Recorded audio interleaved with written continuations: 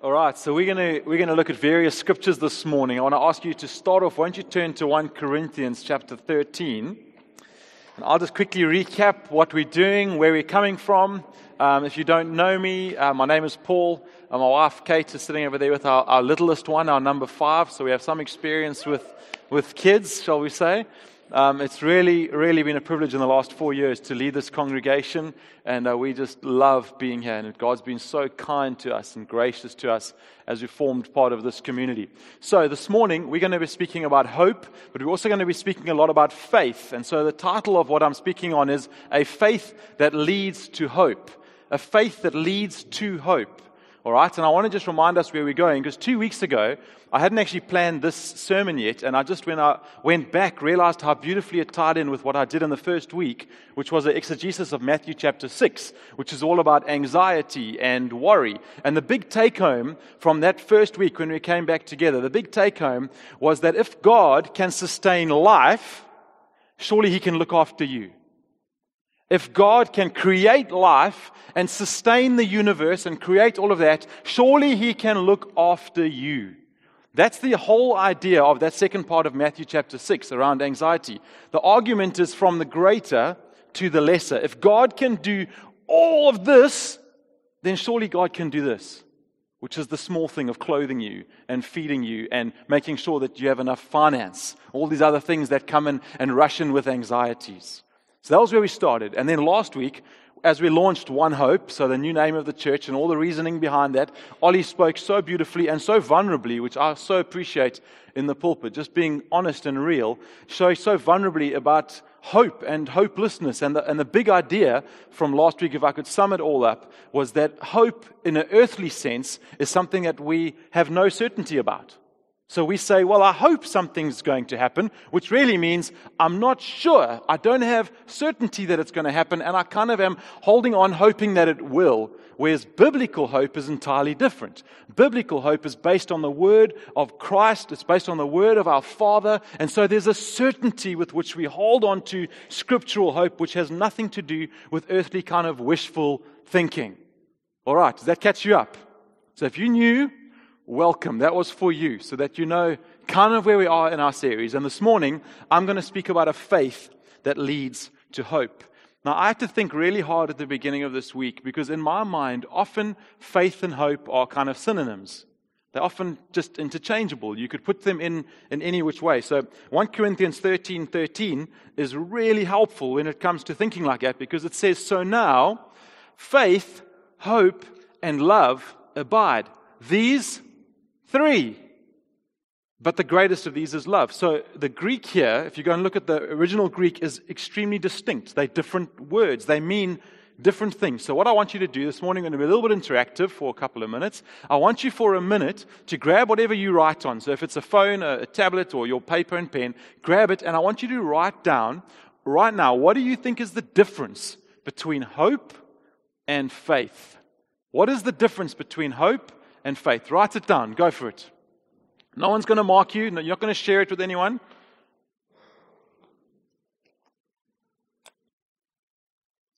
Another 15 seconds or so. The clock ticking down on your exam.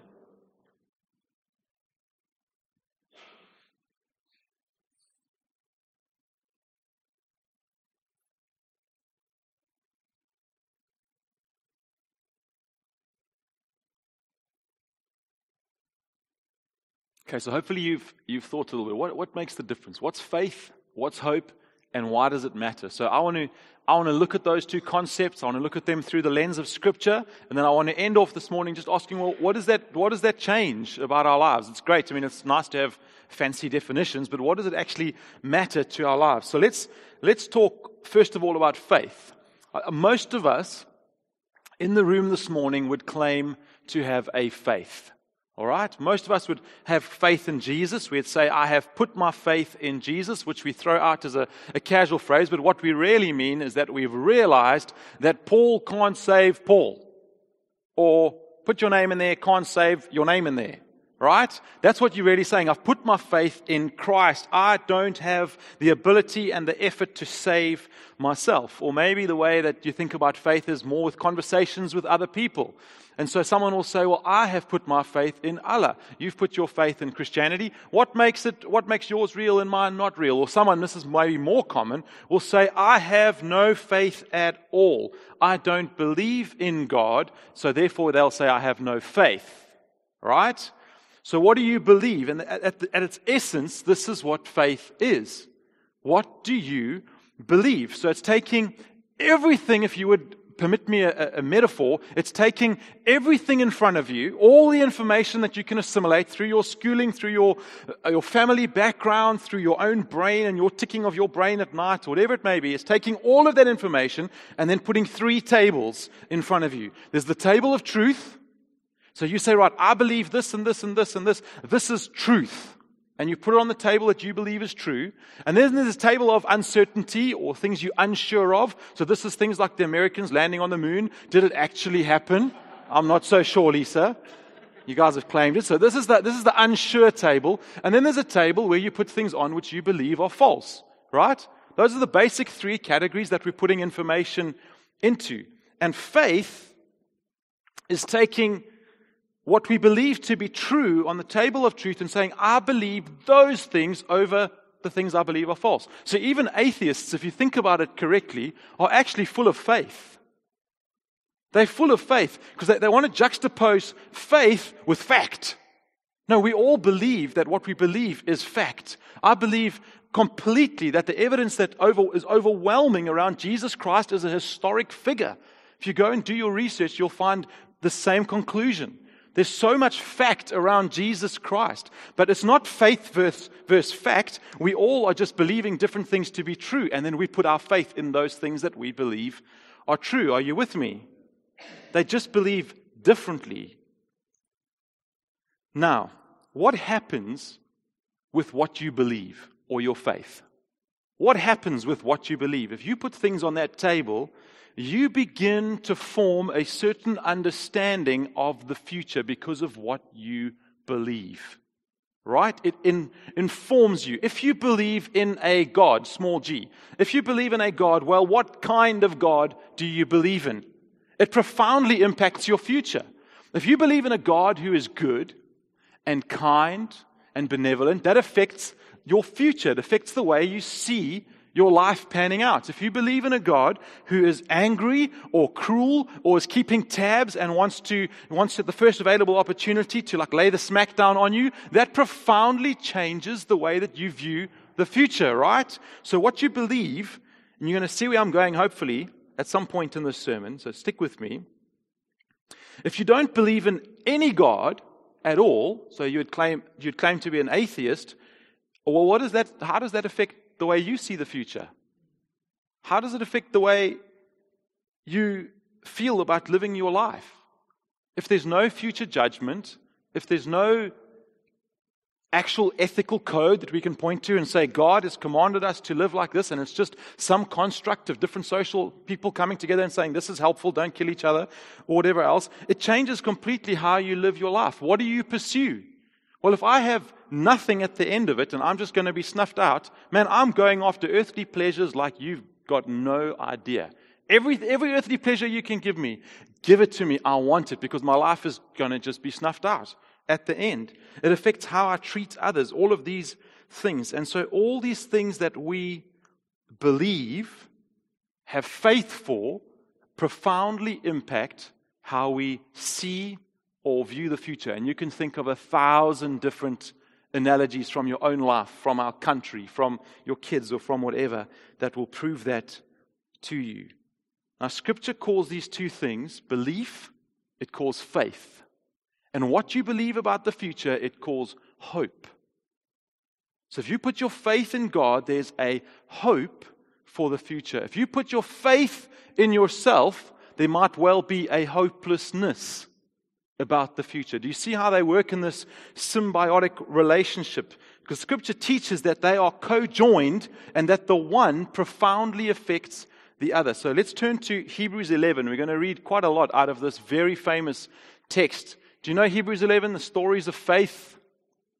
When you're feeling discouraged, this is a great place to go. When you're feeling like your life is hard, this is a great place to go. When you're feeling like temptations are overwhelming you and it feels like you don't know how to cope with them, go and read about these old saints in Hebrews chapter 11. It's powerful. Chapter 11, verse 1 in Hebrews says, "Now faith is the assurance of things hoped for, the conviction of things not seen."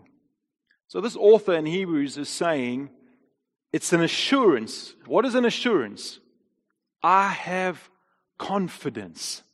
I am assured. I know that this is true.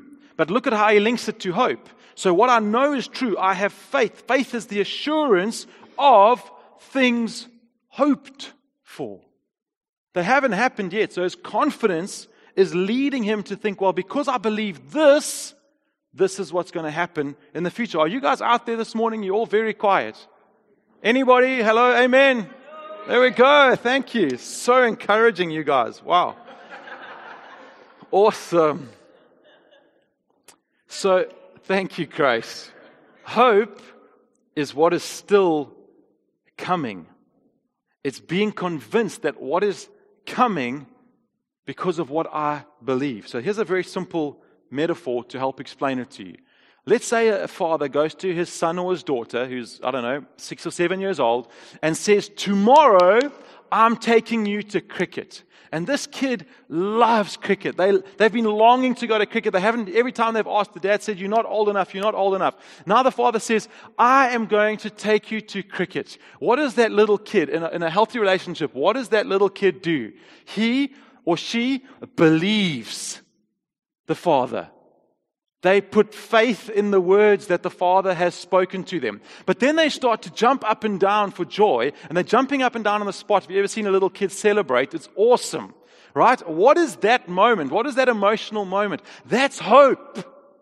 They haven't gone yet. They're not there. But that's the hope that they're going because they trust the words of the Father. The Father's spoken to them. They believe the Father. And so in hope, they're looking forward to the fact that tomorrow, in their mind, they are going to the cricket, right? Or the rugby, or the ballet, or whatever floats your metaphorical boat. Ha, ha, ha. Yes, I know, thanks. So great to still be with you this morning.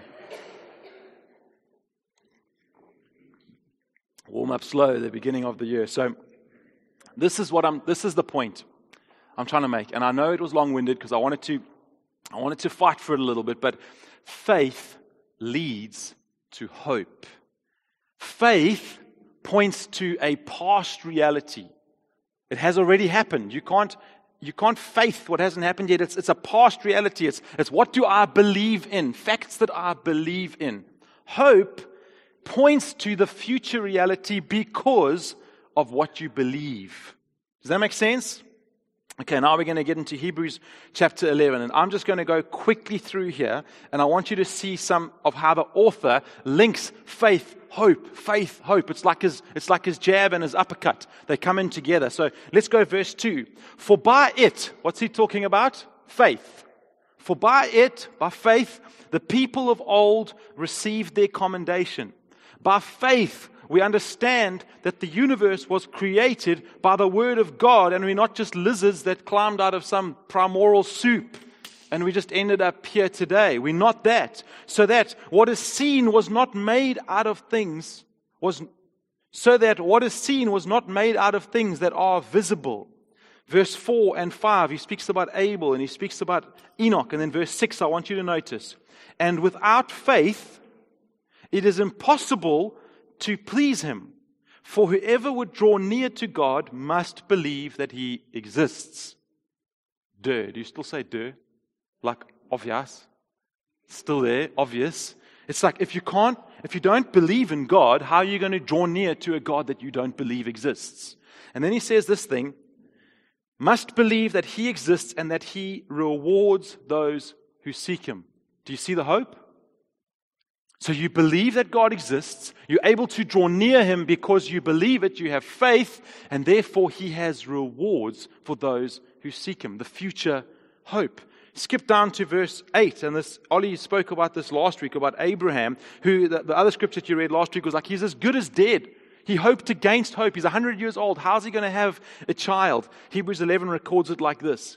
By faith, Abraham obeyed when he was called to go out to a place that he was to receive as an inheritance. And as he went out, not knowing where he was going, by faith he went to live in the land of promise, as in a foreign land, living in tents with Isaac and Jacob, heirs with him of the same promise. Now, why did he do that? Why did he place his faith and his belief in God? Verse 10, for he was looking forward to a city that has foundations, whose designer and builder is God. Hope. He had a hope in God. Or look at Sarah in verse 11 and 12, and then skip down with me to verse 13. It says, these all died in faith, not having received the things promised, but having seen them and greeted them from afar, and having acknowledged that they were strangers and exiles on earth. For people who speak thus make it clear that they are seeking a homeland. If they had been thinking of the land from which they had gone out, they would have had opportunity to return. In other words, if they were looking for some earthly homeland, they could have just gone home. They could have just gone back to the inheritance that they had already, that they left behind. But as it is, they desire a better country, that is, a heavenly one. Therefore, God is not ashamed to be called their God, for He has prepared for them a city. And then perhaps for me, one of the most beautiful passages of Scripture in the whole of the Bible is Hebrews 11 and from verse 32. And I want you to ask this question. I want this question to be reverberating in your mind as I read this text over us this morning. Why? Why in the world would you live like this? Why in the world would you subject your body and your life to these things that I'm going to read about? Why would you do that? So he carries on listing a whole lot of different people and the faith exploits and how they've trusted God. And then in verse 32, and what more shall I say? For time would fail me to tell of Gideon, Barak, Samson, Jephthah, of David and Samuel and the prophets, who through faith conquered kingdoms, enforced justice, obtained promises, stopped the mouths of lions, quenched the power of fire, escaped the edge of the sword, were made strong out of weakness. How we need that. Became mighty in war, put foreign armies to flight. Women received back their dead by resurrection. Some were tortured. Why? Refusing to accept release. In other words, refusing to deny God and be released, so that they might rise again to a better life. See the hope. They held on to their belief because there's a better life coming. Others suffered mocking and flogging and chains and imprisonment. They were stoned. They were sawn in two. They were killed with the sword. They went about in skins of sheep and goats, destitute, afflicted, mistreated. That's the basis for the prosperity gospel, right? That verse right there. This is the saints of old. Go and read. Be encouraged when you're mistreated, when you feel destitute. God, I've got nothing. I've left my inheritance to follow you. They mistreated, of whom the world was not worthy, wandering about in deserts and mountains and in dens and in caves of the earth. And all these, though commended through their faith, did not receive what was promised, since God had provided something better for us, that apart from us they should not be made perfect. In other words, God wanted to rescue us as well. He wanted us as part of His plan as well. And then verse 12, and here's where you can start to get really excited. Therefore, since he's talking to the Hebrews, but it applies to us, since we are surrounded by such a great cloud of witnesses, since these men and women who have stood in faith and been tortured and mistreated and been sawn in two and stoned and put in prison, since they have not given up their faith and have clung to a hope of a future kingdom, since they are the witnesses standing around us, let us also lay aside every weight and sin, which clings so closely, and let us run with endurance the race that is set before us. Now that's a lot more compelling than saying, don't sin because it's bad.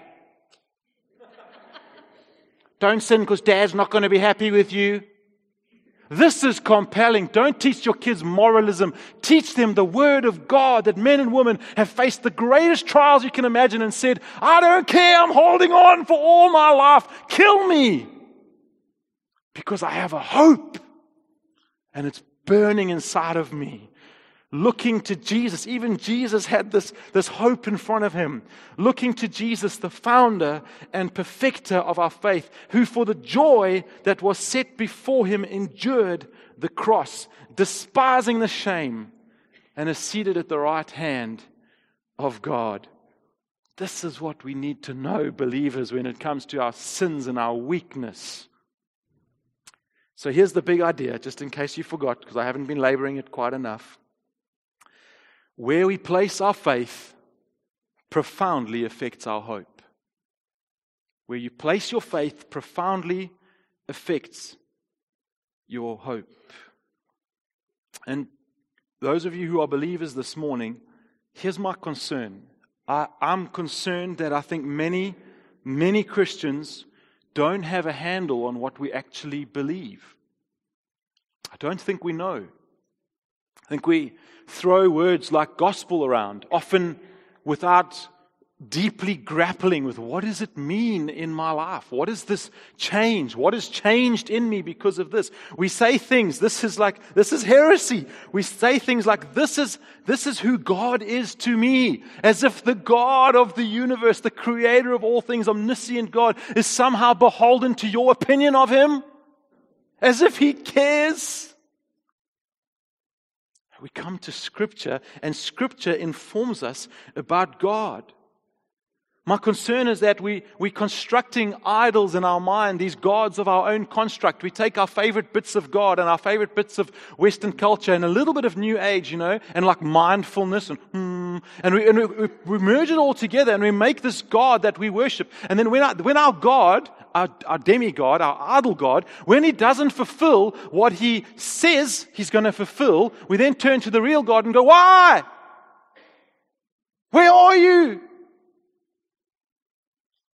See, when we don't properly wrestle with what we believe, we end up with this vague, watered down, uncertain God. And then, this God that we don't understand, how can He lead us to a secure hope? We have this vague, watered down, uncertain hope. You go and ask a Christian, what are you hoping for? What gets you through the dark nights? What gets you through the trials? What gets you through the temptations? Oh, well, there's this heaven place, and I don't know much about it, but man, I'm excited, eh? It's going to be great. And we've got this vague, nebulous hope. How's that going to sustain us? So let me just, in the next however long I've got, let's do 3 quick things. The first thing I want to do is I want to ask us all, where do you place your faith? If faith leads to hope, and we want hope, where do we place our hope? I'm so chuffed that, Ollie, as you got up, you shared that Psalm 1. It's an incredible psalm, and the metaphor in there is so beautiful. Go and pray that over different people that you know. God, root them, make them trees that bear fruit in season. In all seasons, they're like by the river. It doesn't matter. Bring the droughts. I've got water. This water's flowing. This river's coming. But I had this metaphor in my notes that tending to faith in our lives, in many ways, automatically tends. In other words, you know what I mean by tends, caring for. So when we care for faith or look after faith in our life, in many ways it automatically tends to hope. Our hope follows. And here's the Psalm 1, like a tree. When you tend to the roots of a tree and you make sure that a tree is healthy in its root system and that it's being watered and it's getting care, the fruit bearing takes care of itself. It produces fruit without big questions and deliberation. The roots are what produce the fruit. And yes, there might still be, I'm going to go into a farming metaphor because that's where I grew up, but there might still be fruit flies or aphids. If those of you have roses, you know that's the curse of roses, is the aphids. Or maybe there's blight on your fruit. And maybe those are the seasons where we go through hopelessness and we feel like, God, where are you? And there's fruit flies busy attacking the fruit on our tree. But when the root of the matter is secure, we can rest assured that over the long haul of our lives, fruitfulness will prevail. We will produce godly fruit over the course of our lives if the roots are tended to. And so goes faith and hope. When we tend to faith and we tend to what do I actually believe and what do I actually put my trust and my belief, what is on my table of truth, hope follows. Encouragement follows. All right, we're going to turn to Hebrews 6. So go there with me. I actually want you to follow if you've got a Bible. This thing makes us very lazy.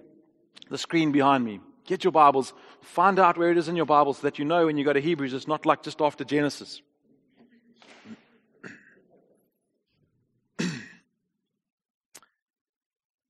Talking about Abraham again in chapter 6, verse 13. For when God made a promise to Abraham, since he had no one greater by whom to swear. Like hashtag God problems. You know? Who do I swear by? There's no one greater to swear by. He swore by himself, saying, surely I will bless you and multiply you. And thus Abraham, having patiently waited, obtained the promise. For people swear by something greater than themselves, and in all their disputes, an oath is final for confirmation. So, when God desired to show more convincingly to the heirs of the promise the unchangeable character of His purpose, we should learn that phrase, the unchangeable character of His purpose, He guaranteed it with an oath, so that by two unchangeable things, in, number one, which it is impossible for God to lie, we who have fled for refuge might have strong encouragement to hold fast to the hope set before us. We have this as a sure and steadfast anchor of the soul, a hope that enters into the inner place, behind the curtain, where Jesus has gone as a forerunner on our behalf, having become a high priest forever in the order of Melchizedek. So we're asking this question, where do we place our faith? And I want to answer, in God. We place our faith in this God who's an unchanging God in person and in practice.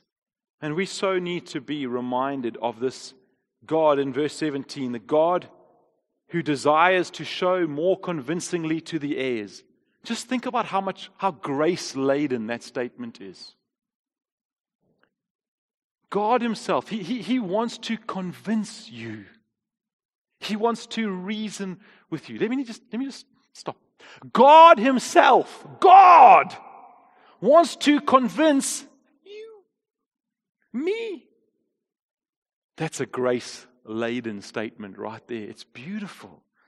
That when God desired to show more convincingly to the heirs of the promise the unchangeable character of His purpose. That sobers me, that line. Sometimes I think my purpose is too large. And I need to be reminded of where I am in the story of God. How He sustained people long before me and long after me. They're going to be sustained. That I'm not going to change the world. That God's going to keep changing the world through His purposes and plans. It does sober me, but it also deeply secures me. That I'm part of this large unfolding story. But really, the story here is not me or you. The story here is the nature of God. And God gives a double assurance that He's going to keep to His promise. The promise that He made to Abraham and then to the Hebrews and then that He's making to us. What's the result of this promise? Verse 18 and 20. We who have fled for refuge might have strong encouragement to hold fast in the faith. Are you wavering this morning? First years that are here with us this morning, man, you are at a critical junction. I want to speak to you. You are at such a pivotal moment of your lives. Don't just think I'm going to party for 3 or 4 or 5 or 6 months and I'll just come back to God and He's going to forgive me then. Yes, of course He will, but don't do it. You're being dumb. In the nicest possible way, and welcome. But you're being dumb.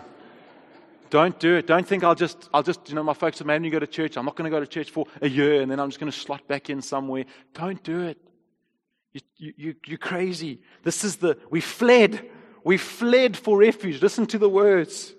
We have a strong encouragement to hold fast to the hope. We have this as a sure and steadfast anchor of the soul. That's that beautiful song we were singing this morning. My hope is found in nothing less than Jesus Christ and righteousness. I dare not trust the sweetest frame, but wholly trust in Jesus' name. And then later on, it speaks about the anchor that holds within the veil.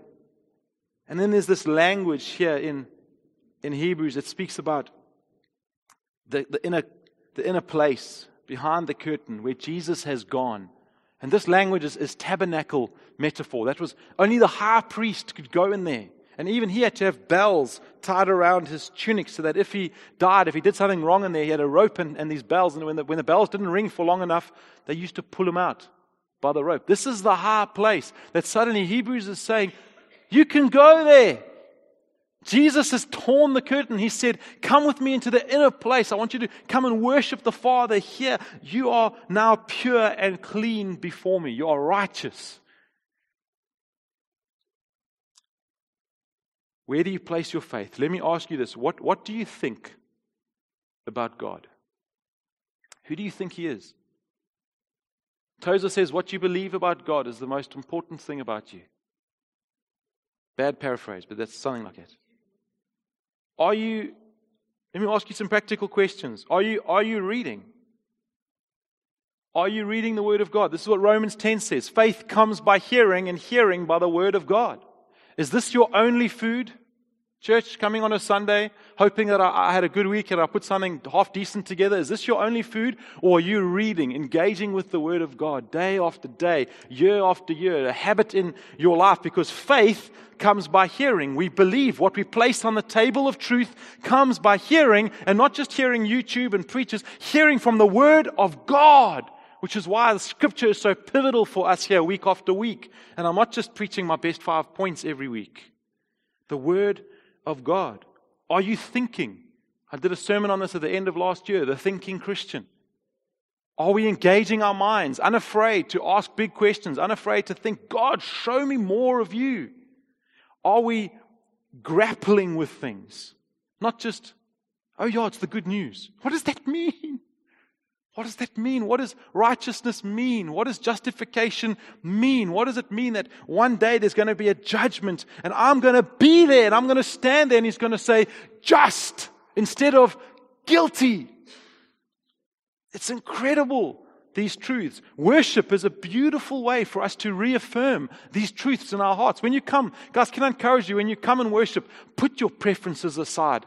Honestly, it's going to matter nothing whether we repeat the song too many times or we don't repeat it enough or they don't sing in the key that you can sing it in. For goodness sake, worship God, read the words and lift your soul and say, God, remind me of these truths because I'm leaky and they keep falling out all over the place as I walk through my week. Remind me of your truths, God. Worship is a beautiful place for that. It's not for you to sit on the side with your scoreboard like gymnastics, and you hold up, that was a 5 today. Yeah, and the preacher was like a 3. Way too aggressive, mean to the first years. Who cares? Let me ask you, what's your plan to deepen your faith? What are you doing to deepen your faith? Are you just hoping that as time passes, I deal with this all the time. This is one of the ones I see most commonly. I speak about it all the time. There is no hey, you get saved, you just let 40 years pass, and somehow through a process of osmosis, you mature. Some people are saved for 40, 50, 60 years, and they're less mature than someone who's been saved for 2 years. Because it's not simply just the passage of time. If that's your plan, bad plan. Bad plan. How are you building your faith? Are you just relying on charismatic experience and flashes of the Holy Spirit to give you this divine revelation? So you're just like lazy the whole time, you just don't do anything in the Word of God, and then, you go to like a soaking session, and that's where like and now you've got like this revelation. And I'm for some of that, right? You know me, I'm charismatic. I want to, in my quiet times, I'm before God. I'm saying, Father, fill me with your Spirit. Fill me again. I need more of you. But that's not where my revelation comes from. It's not what I build my life upon. I build my life upon the Word of God. That's it. It's not a complex plan, but it's the only plan. Are you building your life on the Word of God? I asked you this question when I read Hebrews 11. How did they do it? How did they face death, being sawn in half? These crazy things. How did they face it? Let me tell you one thing I know for sure. They faced it with great faith and with great hope. They didn't have some wavering, shaky faith, unsure about what God was going to save them to, and they kind of thought, you know what, I'm just going to take my chances and get sawn in half and hope that this kind of vague idea of what I think of God is actually going to be true. They knew. There was a conviction in their hearts. And so they hoped. They hoped with everything inside of them because their belief was so certain. So if that's where we place our faith, let me ask you secondly, where do we place our hope? What does this mean? What does this mean about hope? What it means is that hope is only sure when it's able to rest on something that is sure. If you rest your hope on something uncertain, your hope is uncertain. So let's go back to the metaphor of the father taking his boy or his girl to cricket. If the father has a track record of not following through on his promises, and the son or the daughter's heard 20 times before, tomorrow we're going to cricket, or tomorrow we're doing this, or this is the big thing that I'm going to take you for, and 19 times it hasn't materialized, how does he hear those words? Does it induce jumping up and down hope? No, it induces cynicism. I think I'll just wait and see. Maybe the mum rushes over and says, Dad, just wait and see. Tries to protect him. This is how our relationship works. If our hope is on something sure, we have sure hope. If our faith is in something sure, we have sure hope. If it's on something uncertain, we have uncertain hope. So the question is then, where do you place your hope? Let's talk a little bit practically. Let's talk about these three tables again, and let's think about some practical outflows, right? So here's some truths of the Word of God. God loves and cares for me. We 101 here, basics. Okay? God loves and cares for me, and all things that He does work together for my good. Now, where do you place that? Which table? I'm not so sure. Had some experiences. This thing happened in my life. This person died. This disease, this whatever it might be. I had bankruptcy. Where do you place God loves me? He's good. He's for me. And everything that happens is ultimately going to be worked for my good because I love Him. Okay, now you place it somewhere in your mind on a table. Maybe this one. God created and sustained all things by the word of His mouth. He calls out the stars, names them. He holds the universe in equilibrium. Where do you put it? Not where do you tell your friends you put it, like your deep heart. This one. I stand righteous and justified before God because of what Jesus has done. You see, if we place these things on the table of truth, like really on the table of truth, it profoundly impacts the hope that we have. If we believe that God is good and that no matter what happens in my life, He is able to turn it into good so that at the end of my life I would look back and say, I would have chosen that. If we get that and believe that to the depth of our being, it profoundly impacts the hope that we have in God. Right? Anyone an amen? Anybody? I mean, is this ring true? If we believe that God sustains all things by the word of His mouth, and that He creates life itself just by going and breathing in life, If we believe that, the next time that we're whining about our finances, our wife should say, "Stop! Have you forgotten who God is? Have you forgotten that He can sustain you and hold you and carry you?" Now, this is where this linked so interestingly back for me into Matthew chapter 6, because the big thing I was going after on that day was treasures and anxiety. And I didn't just pull those out of a hat. That's actually what the text deals with. Treasures and anxiety. So think about this statement by John Piper. If our future is not secured and satisfied by God, then we are going to be excessively anxious. So you don't believe that God has your future, man, you should be anxious, right? This results either in paralyzing fear or in self-managed greedy control. Anxiety, treasures. Either it leads us to paralyzing fear, I'm so anxious, or it leads us to, I've got to get more and more treasures, because God might not look after me, so I've got to look after myself. Right?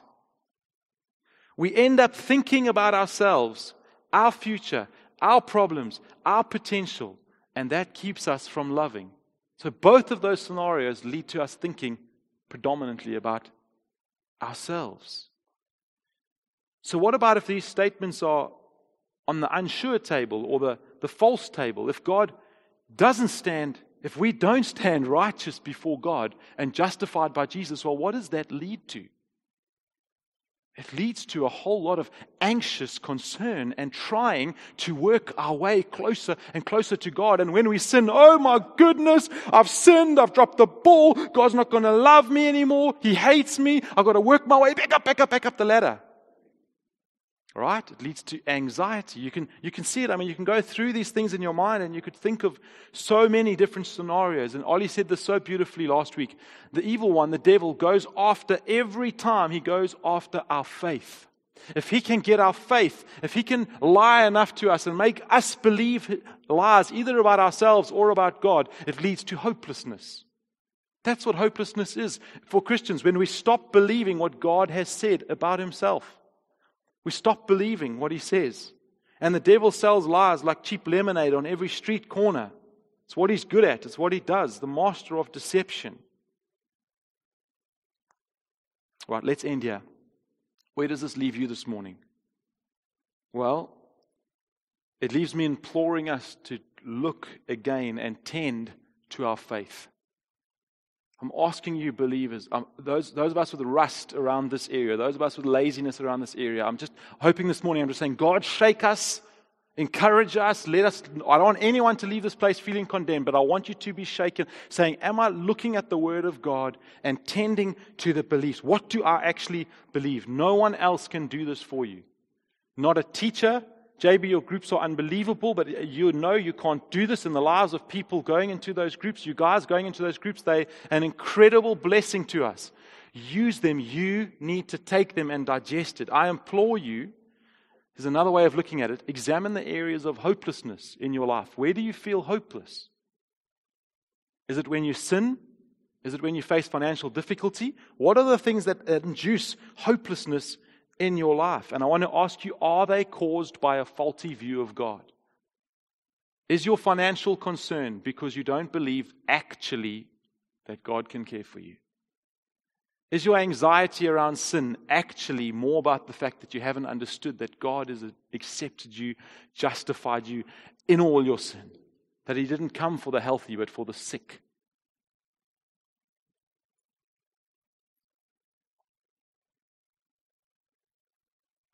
Ollie so vulnerably shared with us last week about reaching a place where he felt so hopeless.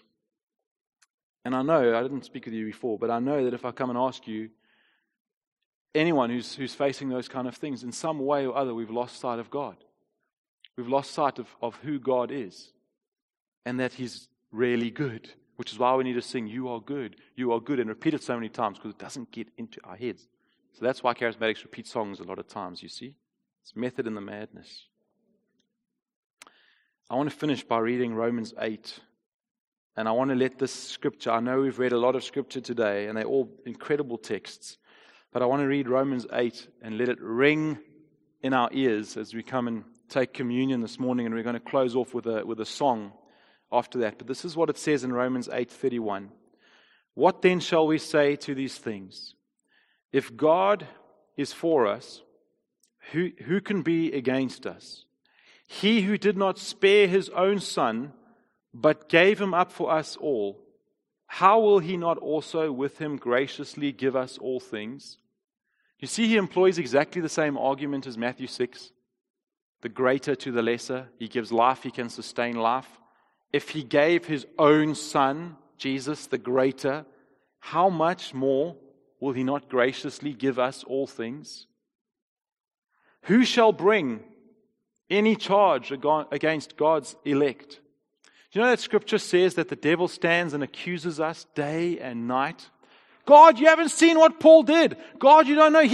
I saw Paul thought this. Paul was doing this. Paul. And the devil's standing and accusing me all day long. And you know what he tries and does? He's got like this piggy bank, right?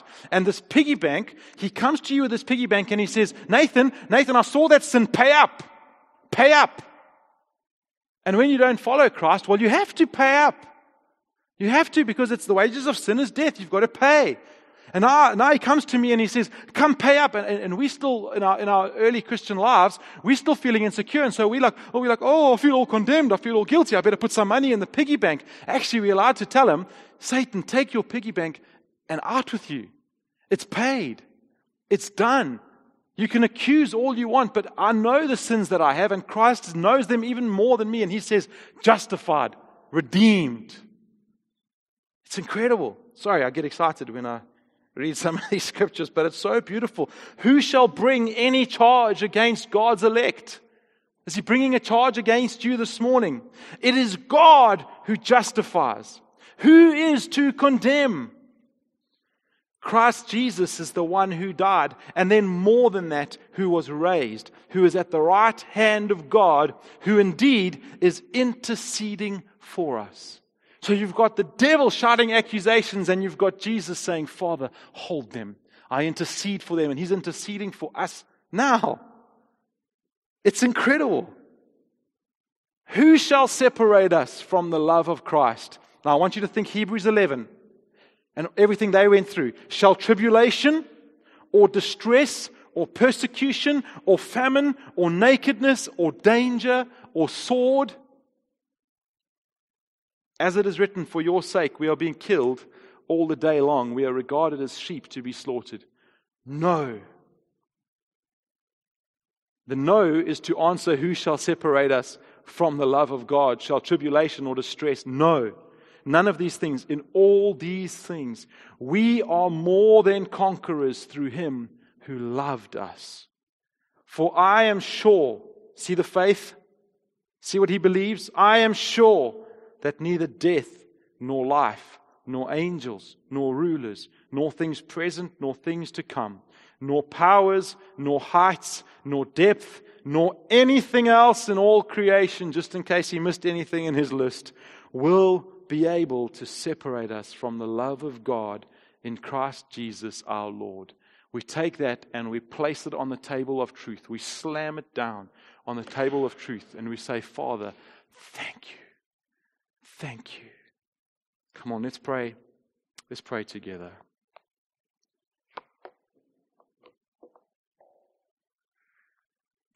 Lord, as we come together as a body this morning and we hear your word, I want to ask, Lord, that word would be driven into our hearts like a stake going down, Father, where we need to be challenged. Come and challenge us, Father. If your word rebukes us this morning, we say, Lord, we accept that you discipline those that you love. I pray that your word would come and encourage us this morning and lift us up. Those of us who feel down and feel hopeless, would we see that there's a way out, that we can place our trust in you, that you are good and that you lead us to being a tree that bears fruit. Lord, there's 100 other things that I could have spoken about this morning. There's another whole ton of angles on this. I just want to ask that by your Holy Spirit, you come and meet each of us where we're at. Lord, you know everything going on inside of us. Where we've been, what we've done, what our thoughts are, what our weaknesses are, what our sins are. And you love us completely and know us completely. And so I ask in that vein that the one who knows us completely would come and use this word to bring fruit in our lives. Please, God, we don't want to gather for gathering's sake. We don't want to meet for meeting's sake. We want to meet because we believe that you can change us. You can work in us. You can change our marriages. You can change our parenting. You can change the things that we are struggling with. In your wonderful name, we ask these things.